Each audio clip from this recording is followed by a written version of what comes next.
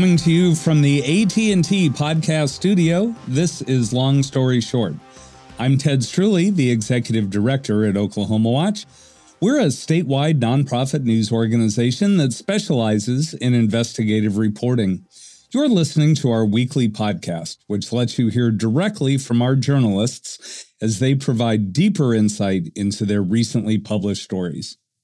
Lionel Ramos covers race and equity for Oklahoma Watch. He recently attended a Senate interim study reviewing Oklahoma's resettlement of Afghan refugees, which started taking place 2 years ago this month and in many ways is still ongoing today. Lionel, who organized the study and what was their goal? The study was requested by Senator Kerry Hicks, a Democrat from Oklahoma City, and was hosted by the Senate Veterans and Military Affairs Committee.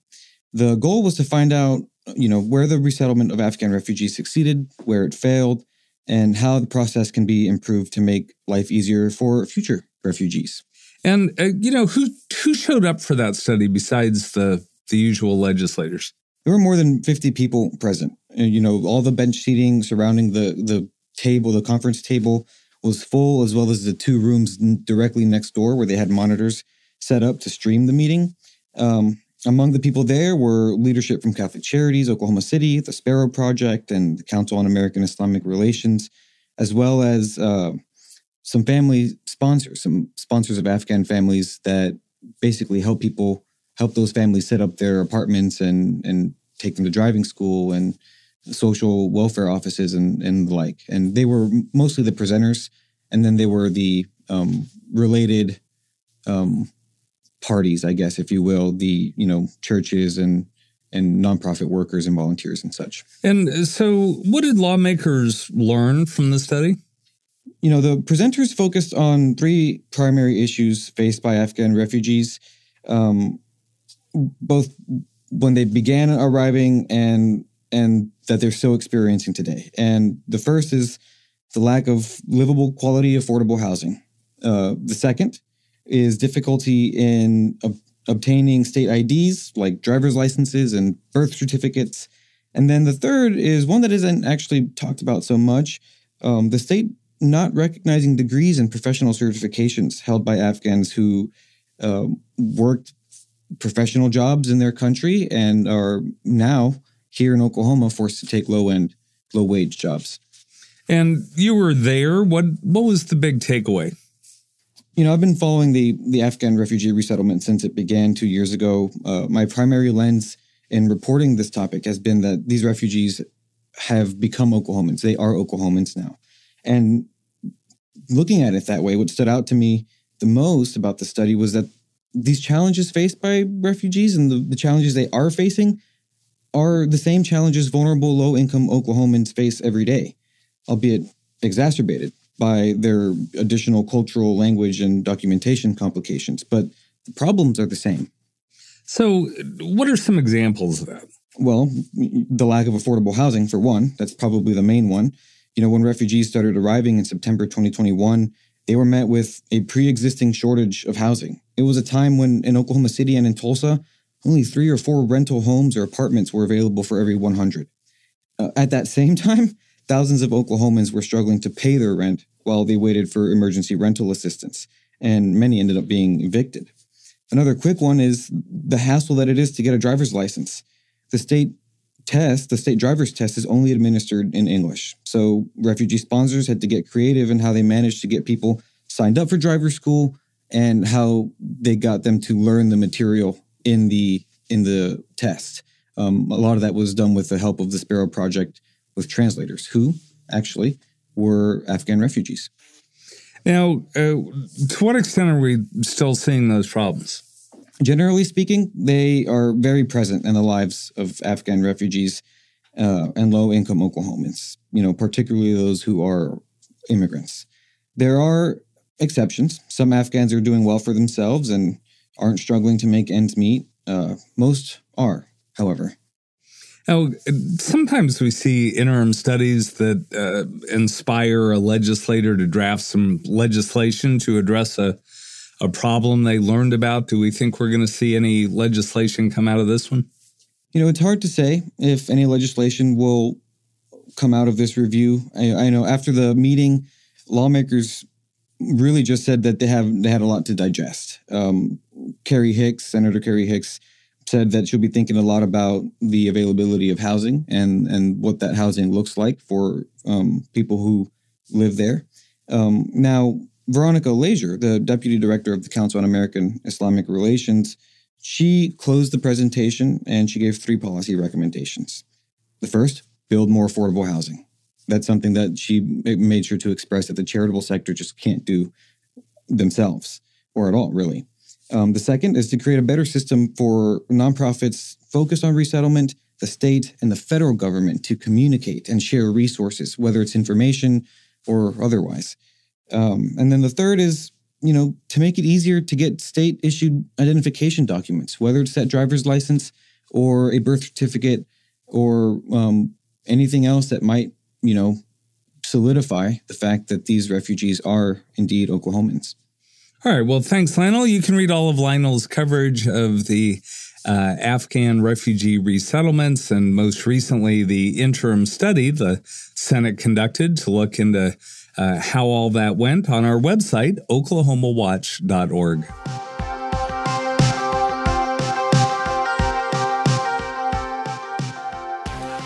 Reporter Paul Monies has written several stories on Oklahoma's new law forbidding state pension systems from doing business with banks perceived to be hostile to the oil and gas industry.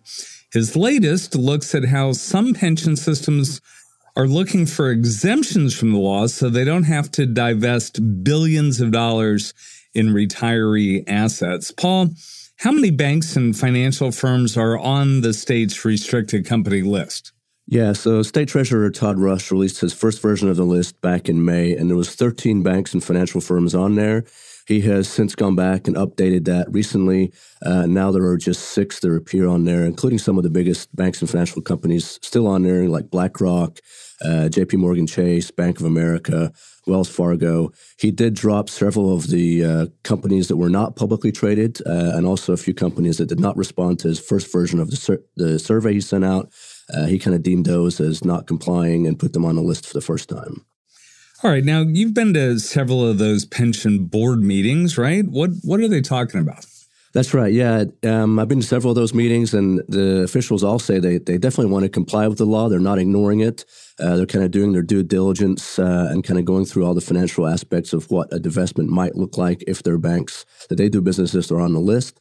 But they're kind of taking a very deliberate approach. There is a time element in the law, and they're supposed to divest within, I think, about 90 days of being on that list and certified on there. Now, the law has also caused some confusion with cities and counties, right? That's right. Yeah. I mean, it does apply for the state's 7 statewide pension systems, including 2 of the largest, the Teacher Retirement System and the Oklahoma Public Employees Retirement System. But there's a little unclear if it actually goes to lower levels pension systems for counties such as Oklahoma County and Tulsa County that have their own pension systems. And then there is a provision in the law that basically forbids political subdivisions, which would be cities and counties, from contracting if they have a business of more than $100,000 with banks on the list. And so that's caused some issues in places, particularly like Stillwater, that had a loan ready to go with Bank of America and is now pulled back on that.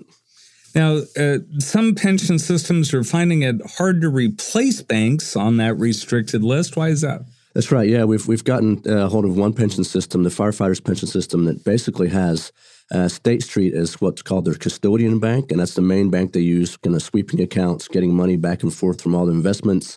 There's really not that many banks out there that do that level of work for these kind of investment systems. In fact, there's 4 that are generally kind of appear to be 2 of those banks.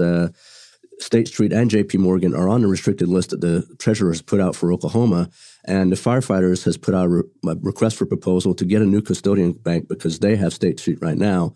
They claim that it would be a lot of problems to kind of switch banks in that capacity, and they would like some assurances that if they do switch, that the bank they go to, which could be Northern Trust, which is one of the ones that responded, does not end up on a future version of this list too. Now, what about the state's trust funds, right? There's the commissioners of the land office, which is school system money and the tobacco settlement money, TSET, right? Are they subject to this law? They are not. And there's a couple of Attorney General kind of informal opinions basically saying these are not technically pension systems, even though they have large investments, they have huge corpuses, that the interest goes to schools and for health programs from tobacco settlement money. Despite that, the Commissioner of the Land Office voted back in June to knock BlackRock and JP Morgan off of their list of about 20 investment managers that invest funds for them. They did that even though they're not really applicable to the law. Separately, on the TSET side, there were some questions on whether or not they could knock out some of their people that are involved in the list. And the Assistant Attorney General said, don't do this. They're not applicable to law, and you could be opening up yourselves up to legal liabilities if you do that.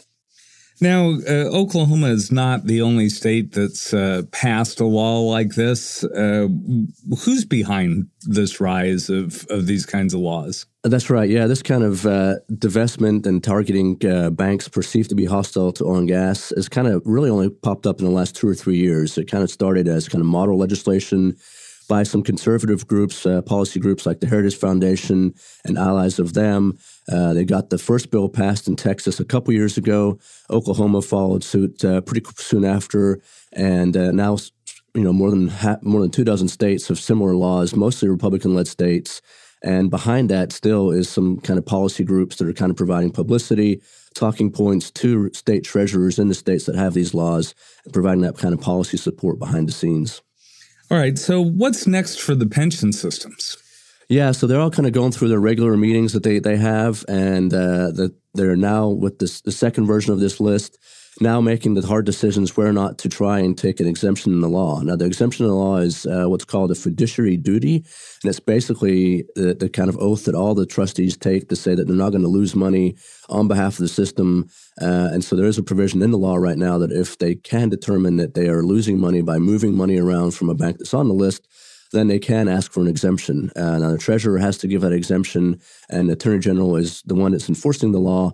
So we're kind of coming up to the point where in the next few weeks and months, there's going to be pension systems deciding whether or not they're going to take the exemption and whether or not the treasurer will accept that exemption request. All right. Well, thanks, Paul. You can follow all of Paul's coverage of that new law and what happens with the pension systems in Oklahoma that are affected by that. You'll find it all on our website at oklahomawatch.org.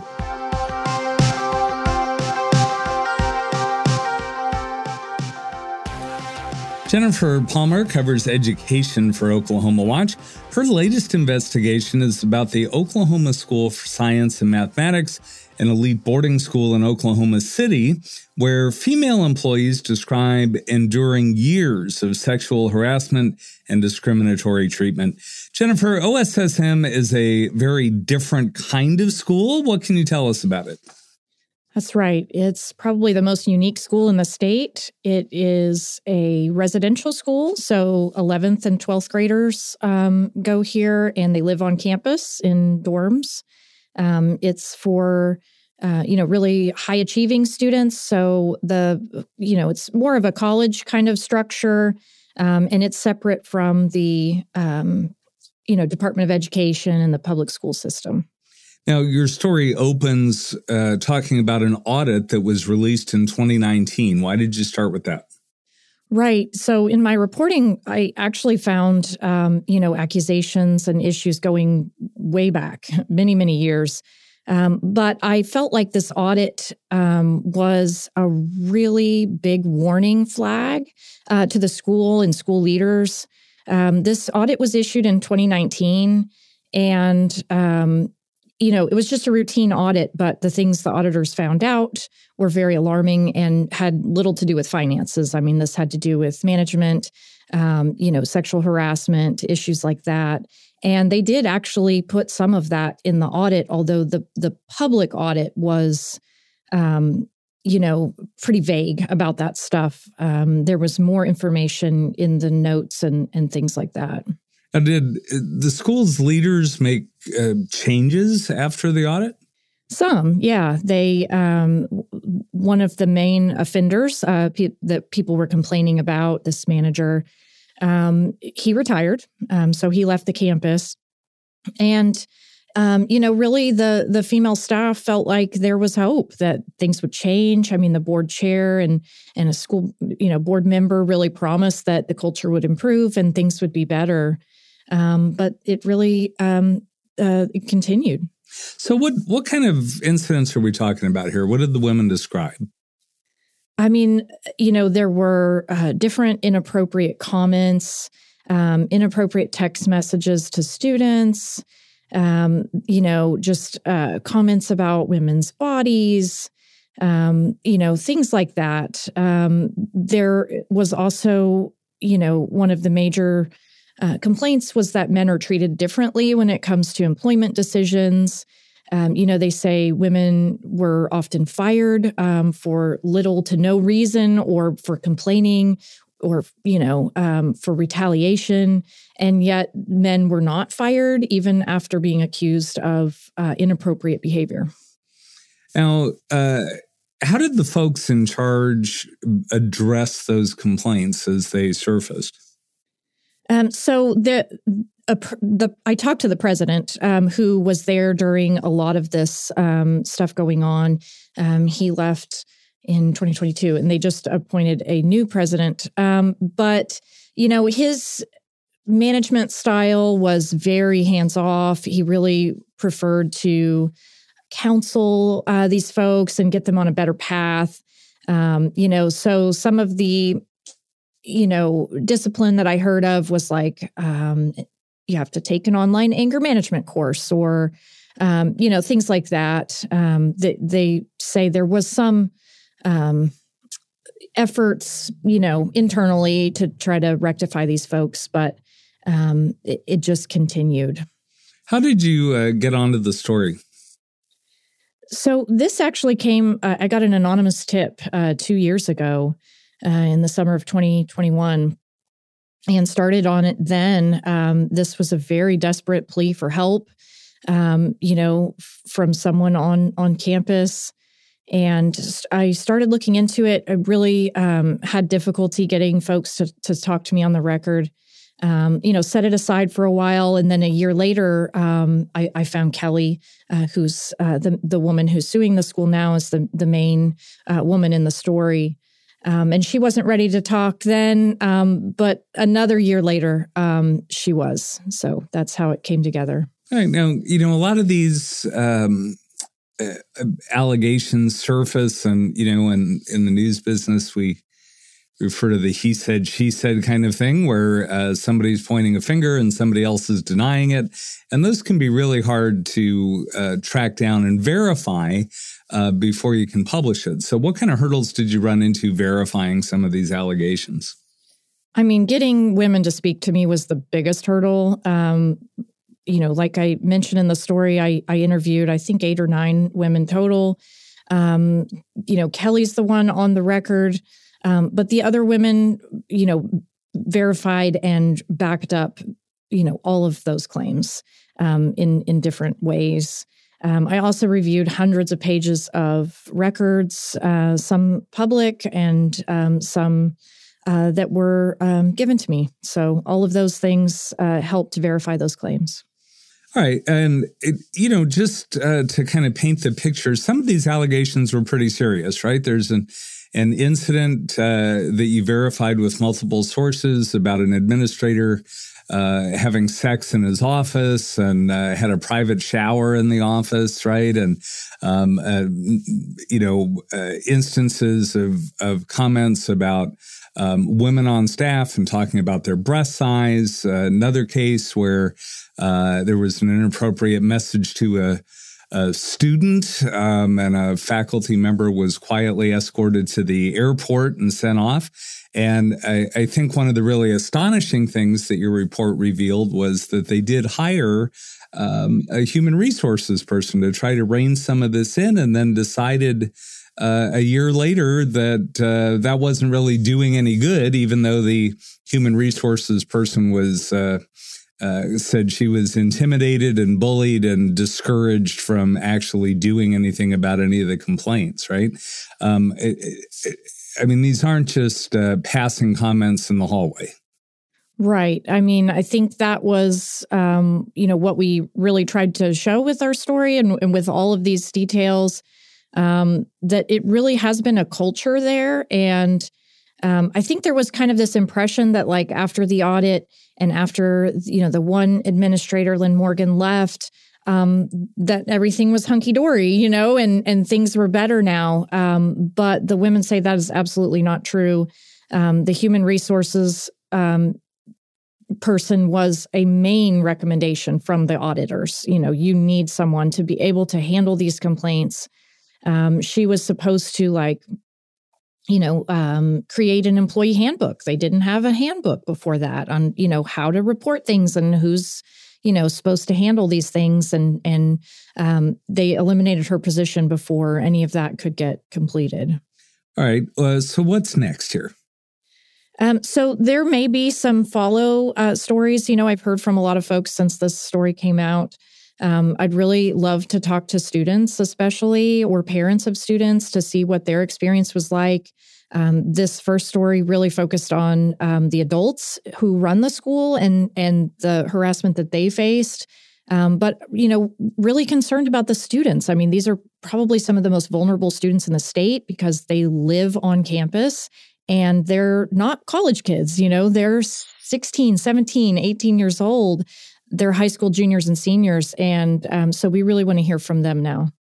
Okay. And for listeners, this is a pretty complicated story. So we're going to do a second part of this interview on next week's podcast. In the meantime, you'll want to read Jennifer's story. You can find that on our website at oklahomawatch.org. While you're there, make sure you sign up for her weekly newsletter, Education Watch.